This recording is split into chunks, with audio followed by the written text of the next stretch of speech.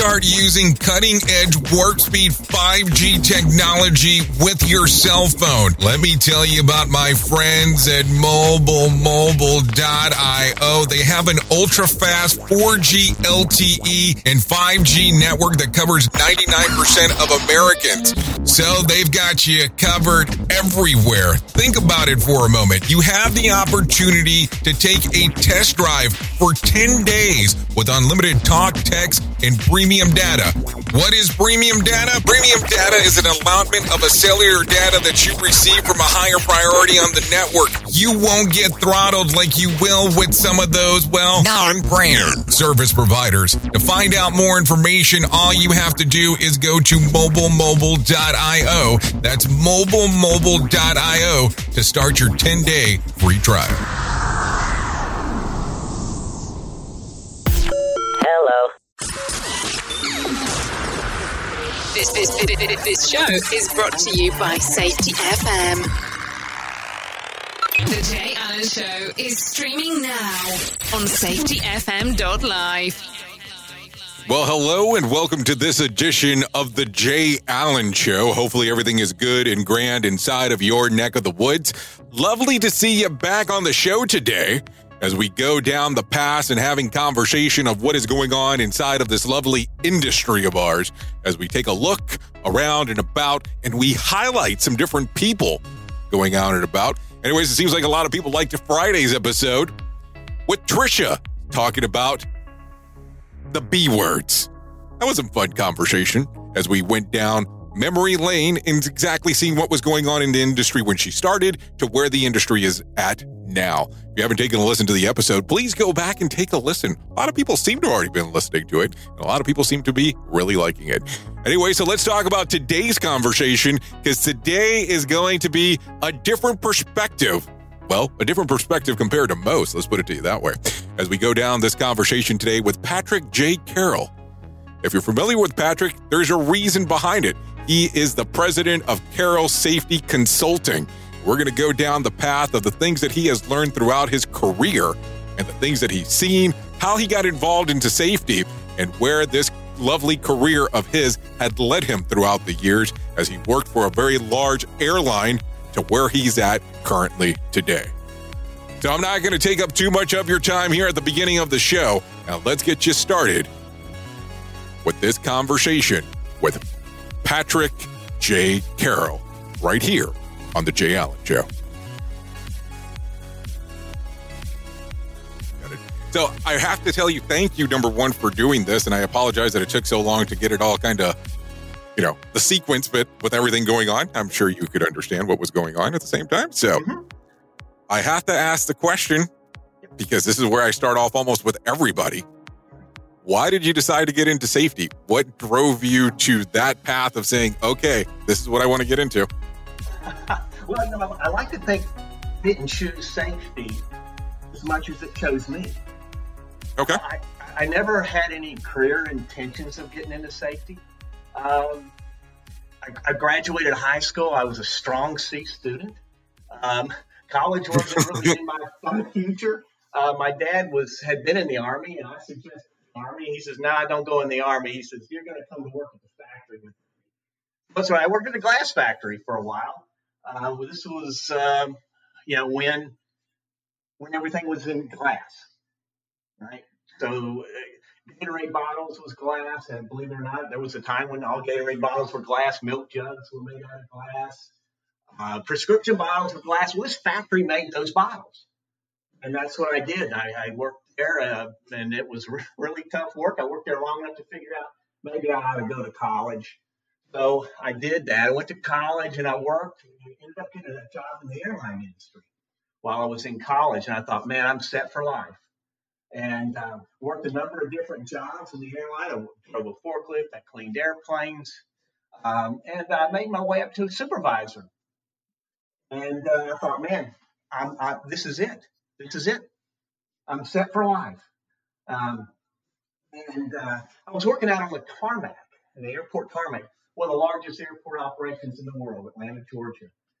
And it was about dusk, one cool fall evening, I'm a supervisor, so we carried radios so we could stay in touch with other supervisors in different departments and so forth. And I heard a call come over my radio for Echo 1 to Gate A17. And I detected a little sense of urgency in the voice. I knew who it was right away. That was Wayne, was another supervisor right across the tarmac in Gate A19. I could look over there and see it. And I knew that Echo 1 was the ambulance service on the field. I thought, well, I could see a plane had started to back out the gate. And I thought, well, I know what's happened. A passenger's gotten sick.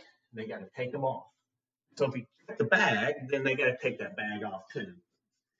I can look over in Wayne's area. I could see he was slammed. He was busy. I wasn't doing a lot. I thought, you know what, I'll hop on a tug and ride over and see if I can help him. So I did. I was over there in probably less than a minute.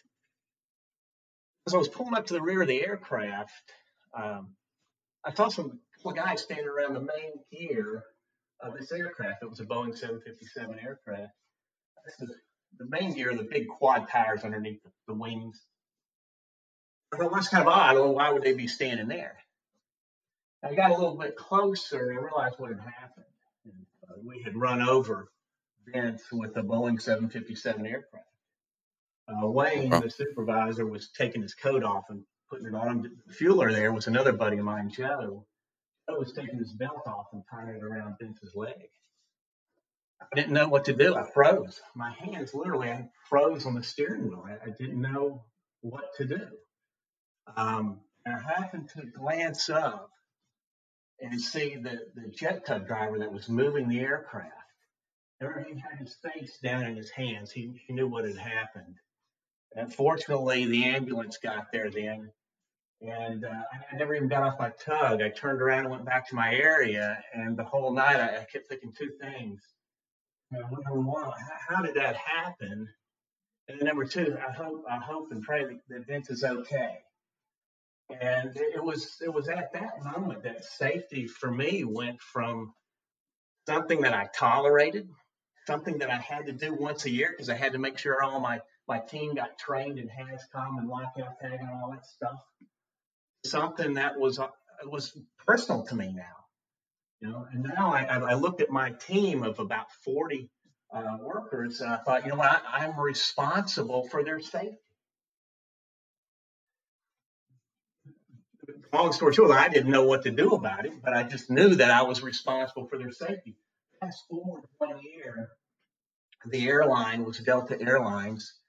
They took a hard look at themselves and said, you know what? And they did a lot of benchmarking and decided, maybe we need a ground safety department. Up to that point, it had kind of been farmed out to different divisions, different departments. But they did. They formed one. And I raised my hand. And I joined their department, and that was in January 1994, not knowing anything about safety. And so that's why I say safety kind of chose me. I didn't choose safety. I never had any career intentions of getting into safety, and that's how it happened. I worked there for the next 13 years, and I was incredibly fortunate to be able to work with some phenomenal people and phenomenal leaders. I learned a lot from the flight safety department there. It was very well established, as you could imagine. And that's January 1994. I've been in safety full time since then. It's been extremely gratifying. Oh, well, we'll get into that portion. We'll get into that. But so it was an accident, essentially, then, that actually got you involved. Now, did the gentleman come out on the other end okay in the long run? I mean, after everything took place, of course. He lost his leg up to his hip. And came back to work for a while. And ironically, that was the person who was obviously injured. But oftentimes we don't think about the secondary victims. The individual driving that jet tug that ran over him also missed a lot of time just simply over his anguish of what had happened and the role he played. So, he did live. Well, that's the great part about it, that he did live. And that's a good point that you do bring up, because here's the thing that takes place, as you fully are aware, is that people don't put into consideration of what might have caused potential portions of the accident on how it actually has an effect on the person that we'll say, quote unquote, was the cause. So as you look at this now, and of course you're doing the retrospective because we're talking all the way back in 1994 when this occurred, Mhm. and how you say that safety chose you. Do you look at the whole thing and look at how where your career is now? And of course, we're going to get a little bit more into it. But as you look at your whole career now, do you look at it and go, the trajectory that you're on currently would have never occurred if that accident wouldn't have happened? Oh, absolutely would have never. I would have moved.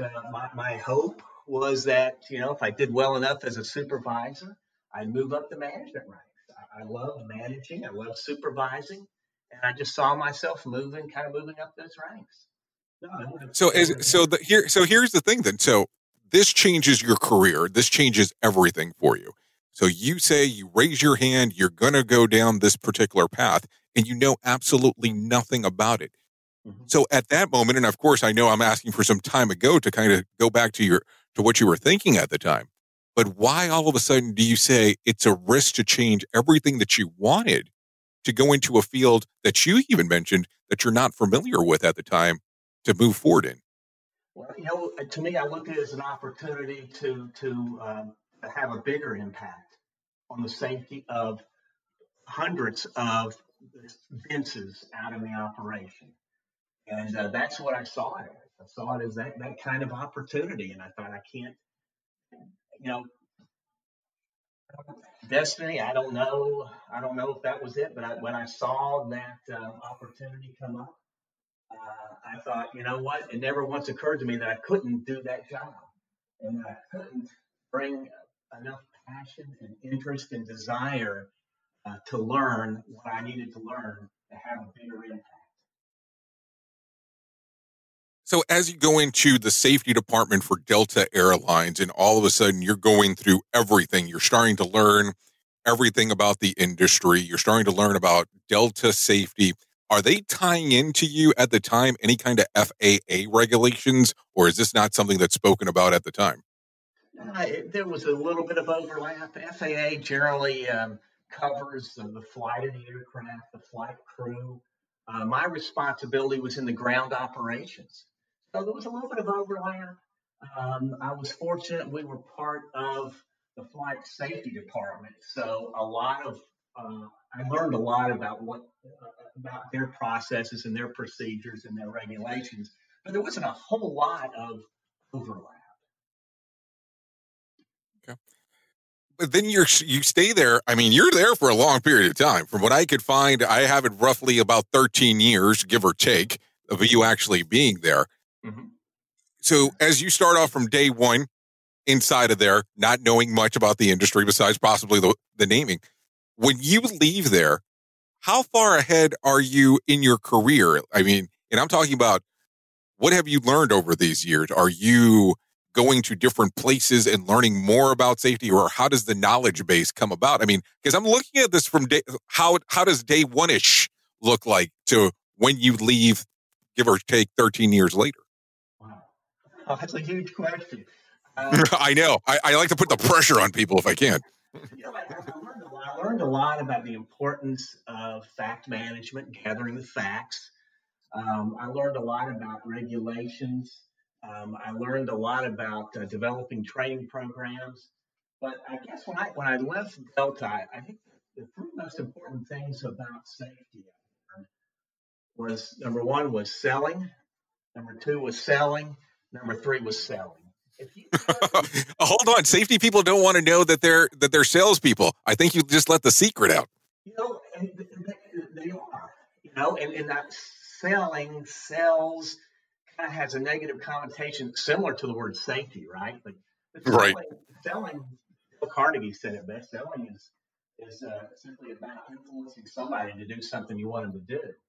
Um, and so if we can have the technical knowledge, and that's important. And I worked hard at gathering and gaining that technical knowledge. That technical knowledge just opens doors to conversations, but it doesn't necessarily influence people. You have to know a little bit about selling, about influencing people to do what you want them to do if you want to really have an impact in safety and health. And that's so. So when I left Delta, I think that might have been the biggest lesson I learned was that selling. You had to be able to sell safety, because safety, somewhere along the way, it you know, uh, developed a negative connotation, and from being a safety cop to enforcing regulations to investigations to mandatory training. All these things had negative connotations: investigations, audits, violations. So, so that was a battle he had to fight, and an uphill battle. So if you didn't know something about influencing, something about selling, you're only going to be so successful. So you mentioned the term there, safety cop. Do you believe, looking back now at this particular portion of your career, that you went through that sequence? I mean, and I'm talking about because you're talking about day one until you're learning to influence and so on. Or do you look at this now going, I was for a period of time a safety cop when I was learning how to do this? Well, even before that, as a supervisor, after that incident, I didn't know how to manage safety. I didn't know how to even talk about safety. So the only thing I knew was disciplinary action, and that meant enforcing regulations. And that's what I did. And I thought, you know what? That's not going to happen on my shift, on my watch. And so, so I was a safety cop. I enforced what my version of, at least in my head, what I thought they needed to do. And that carried over into my professional career for a while, until I figured out that, wait a second, it wasn't like something I learned over the weekend, right? Well, hold on. It wasn't a certificate program that you only took for 2 days and now you're a pro? Oh, come on. It's oddly enough, so you can in your head say, I don't want to be a safety cop. Okay, so what does that mean? How do you what's the next step? What's the progression from there, and how do you get there? That took a while. So, and I'm still learning. If you look at my bookshelf right now, I've got books on. I got some safety books, but I got a lot of books on selling, on influencing, on leadership, and that's the kind of the soft component that is often lacking. And I know I hear people complain about, all these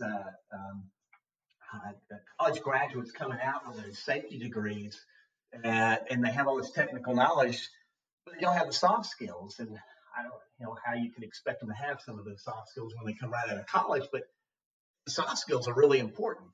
This is The Jay Allen Show. Are you tired of being part of these Zoom calls where everything sounds like it's bouncing off the wall? Are you tired of buying subpar, non-artistic soundproofing? Well, let me tell you about my friends at AudioMute. They are high quality, high color, high graphic, high panels. They have anything that you can imagine on their website. Take a look at audimute.com. If you have the idea, they can create it. They have everything from panels that look like wood to custom panels to even what we use here at the Safety FM studios, Cityscape.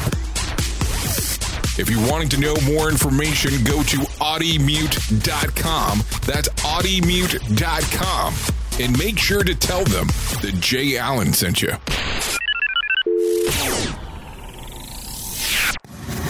And we are back on the Jay Allen Show on Safety FM.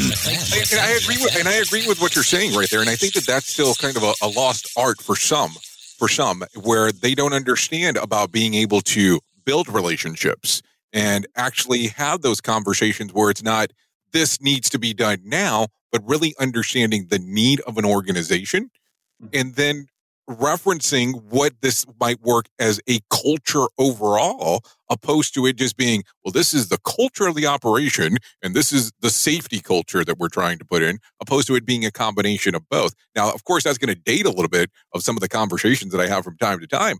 But as I look at it, I see a lot of degrees, just as you said, that are coming out, but people that are unable to speak to people at management levels or board levels. Because it's great if you can speak all the nuances inside of the safety world. But if you go into a C-suite, using that as an example, and have the same conversation that you might have in the field to someone who's inside of the C-suite, and I'm talking about the nuances of safety, Mhm. you're going to lose your audience so quick there. It's not even going to be funny. Exactly. So you have exactly. So it's. I mean, you have to have the technical knowledge, right? That's a baseline. They expect you to have that, and that opens doors to those conversations. But you also have to define safety in their terms. I was taught early on about the safety drivers.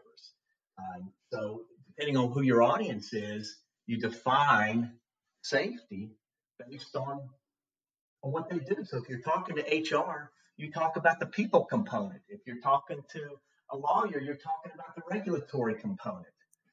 So if you're talking to the director of finance, you're talking about the financial impact of safety. So you use these drivers to define safety in their terms. And knowing what it is they want most is a key component of influencing them to do what you want them to do. Yeah, you know, you have to talk their Oh, language. I think you're spot. I think you're spot on with what you're saying. So, as we look a little bit more into your career for a moment, so you do some other things. You go through some different from different positions, and you get to a point where you turn around and you say, "Okay, I want to be a speaker. I want to be an author, and I'm going to start my own consultancy." Please tell me that this is when you decided to retire, because this is where I hear most people say this. Uh, you know, I I'm not a I'm not a very good planner as much as I am a reactor. Okay. So I react to my situation. So I started speaking several years ago. I changed jobs a couple of times, and my CSP credential was coming due. I had to recertify, and I was behind on points. And I thought, you know what, I need to make a bunch of points really fast. So I started applying to speak. And that way I thought, well, I could get points for speaking, I could get points for attending at conferences. And I did that. And I found out I enjoyed it. I enjoyed sharing what I'd learned in my career. So that's kind of what got me started down that path. Well, I lost a job 5 years ago, and now I'm unemployed for the first time in my whole life. And I thought, what do I like? This is my reaction part, right? I don't really plan as much as I do react. And I'm thinking, what do I enjoy doing the most? I really enjoy the groups. I enjoy sharing what I've learned. Let me see if I can make some money doing that. And so I've been somewhat successful so far at doing that. I enjoy doing that. And from that, I've built a safety leadership workshop and written a book. So all these were kind of reactions to being unemployed and having to do something. And recognizing what I enjoy doing and recognizing where my passion is and recognizing why I do what I do. Because there's not So do you enjoy this more than having to, let's say, quote unquote, work for someone else? Are you enjoying it that much? I mean, you've been doing this now for a little over 4 years or close thereof. Yeah, right. I wouldn't call it enjoyment. I call it, it's like I like to run obstacle course races, and I always say, "Hey, did you have fun?" It wasn't fun, but there's a tremendous sense of satisfaction when I can go out and find a company, a situation where I can provide value to and help them address a problem that they have. And so I've done that on a number of occasions now over the past few years, and I've done it on my own, and I'm telling you, it feels really good. If you'd have said 10 years ago, Pat, what are your plans for the next 10 years? I don't know. I don't know. I do know that I have a passion for being in the safety industry, and so that was as much as I knew. And being a speaker, uh, that was a reaction to being unemployed and not being able to find a full time job. And So with I the way that things have changed over the last, we'll say the last 10 months at this particular point, and of course, lockdown and Mhm. changes into how we were doing stuff inside of the industry, because I would imagine it at some point it was relatively easy to jump on a plane and go to X area and do a actual a conference and then come about and then move on. So how are you adapting to this digital world of ours where everything has to be done virtually? Well, you're right. A lot of the in person, a lot of what I do is in person. So a lot of that dropped off the table last year. So some of it I've been able to convert virtually. In fact, I've got a one-day workshop that I'm going to start doing here within the next 6 weeks or so. It's going to be a virtual live workshop. So I'm learning to adjust, and I do some exam prep workshops. So that's a 3-day online course, or rather a virtual course, a live virtual course. So some things I've converted. But it's an ongoing battle, and I'm learning, learning all the technology and learning that if you're really good at presenting in person, it's not necessarily the same if you're virtual.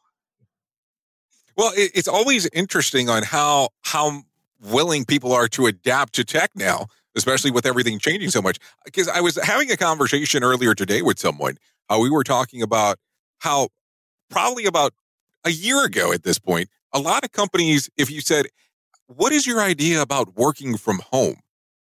They would have looked at you and said, working from home? Why would you want to do that?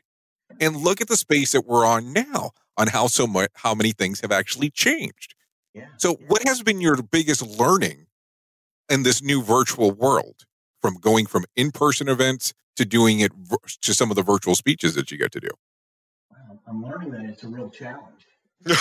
I agree with you. I agree. That's what I'm learning. And, I've learned this. There's no substitution for in-person presentations, in-person meetings. There's really just no substitution for it.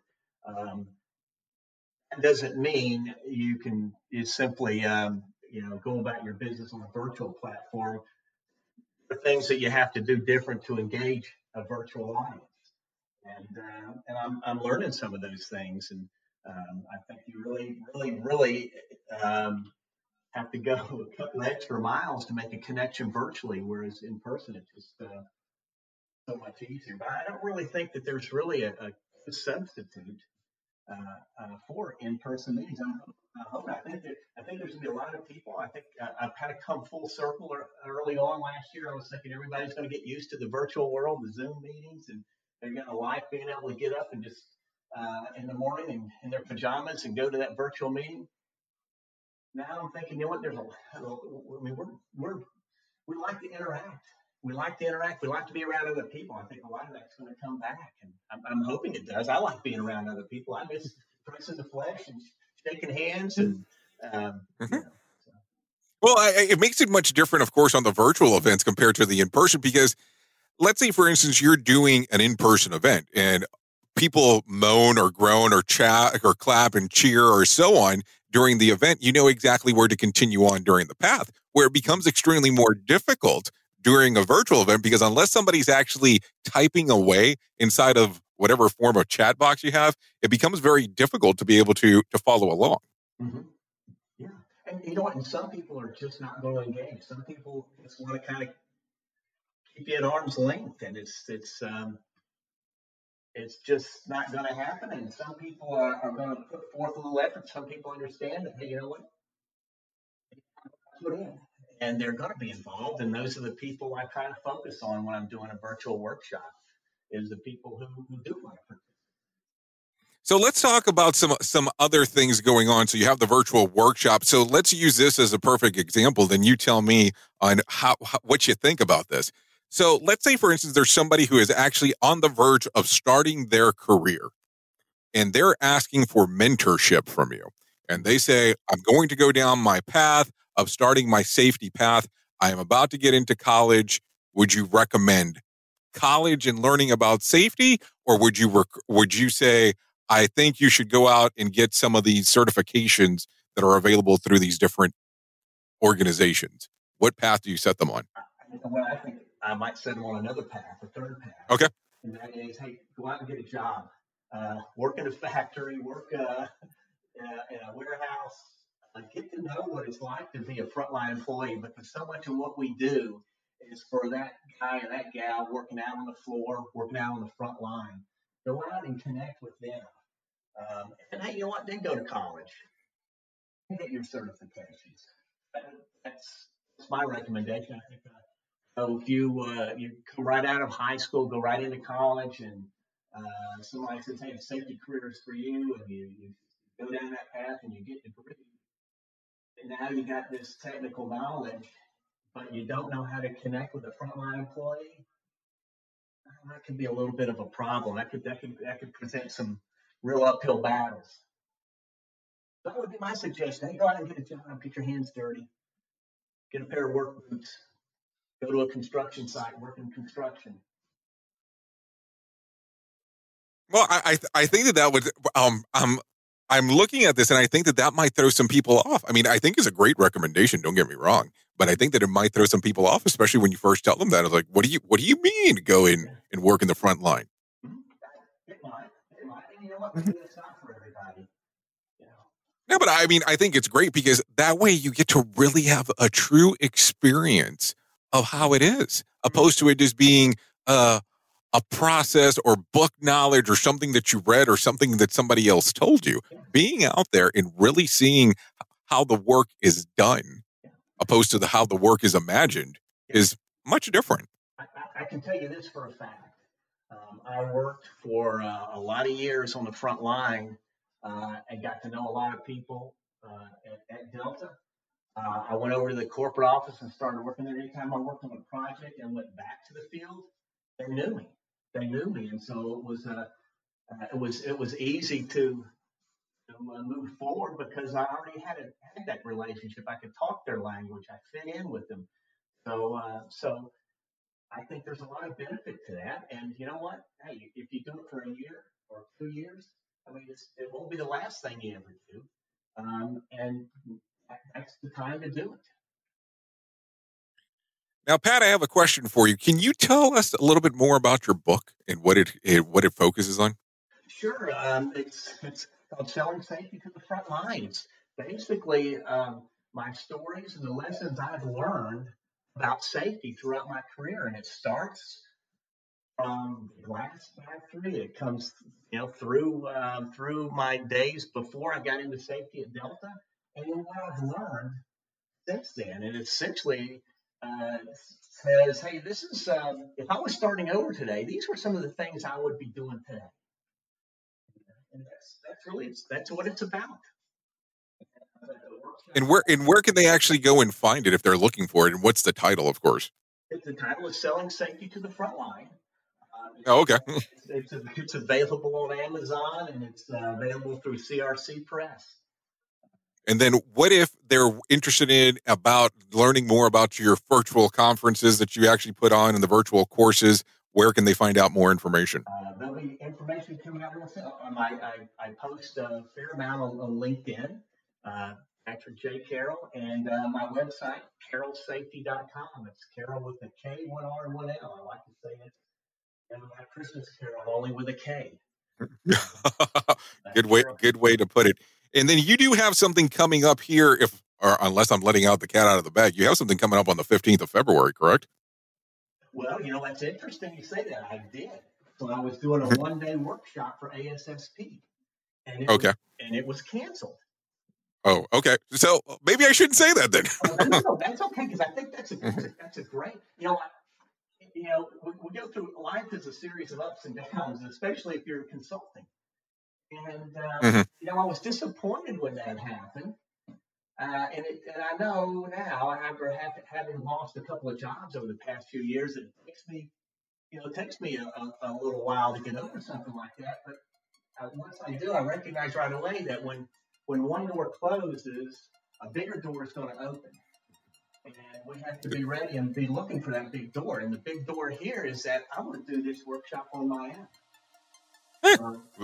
More power to you. I really do like what you've done. You're taking that and you're making it something entirely different.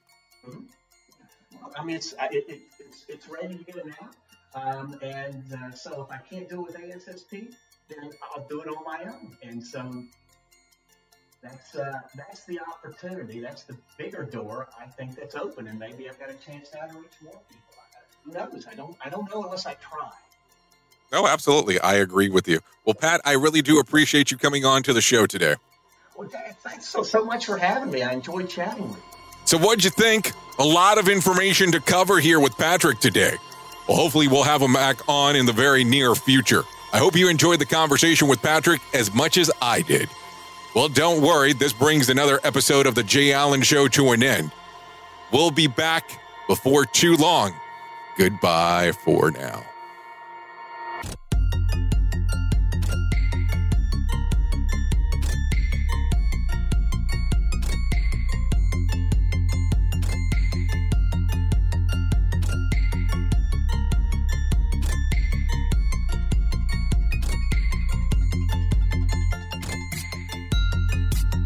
Want more of The Jay Allen Show? Go to safetyfm.com.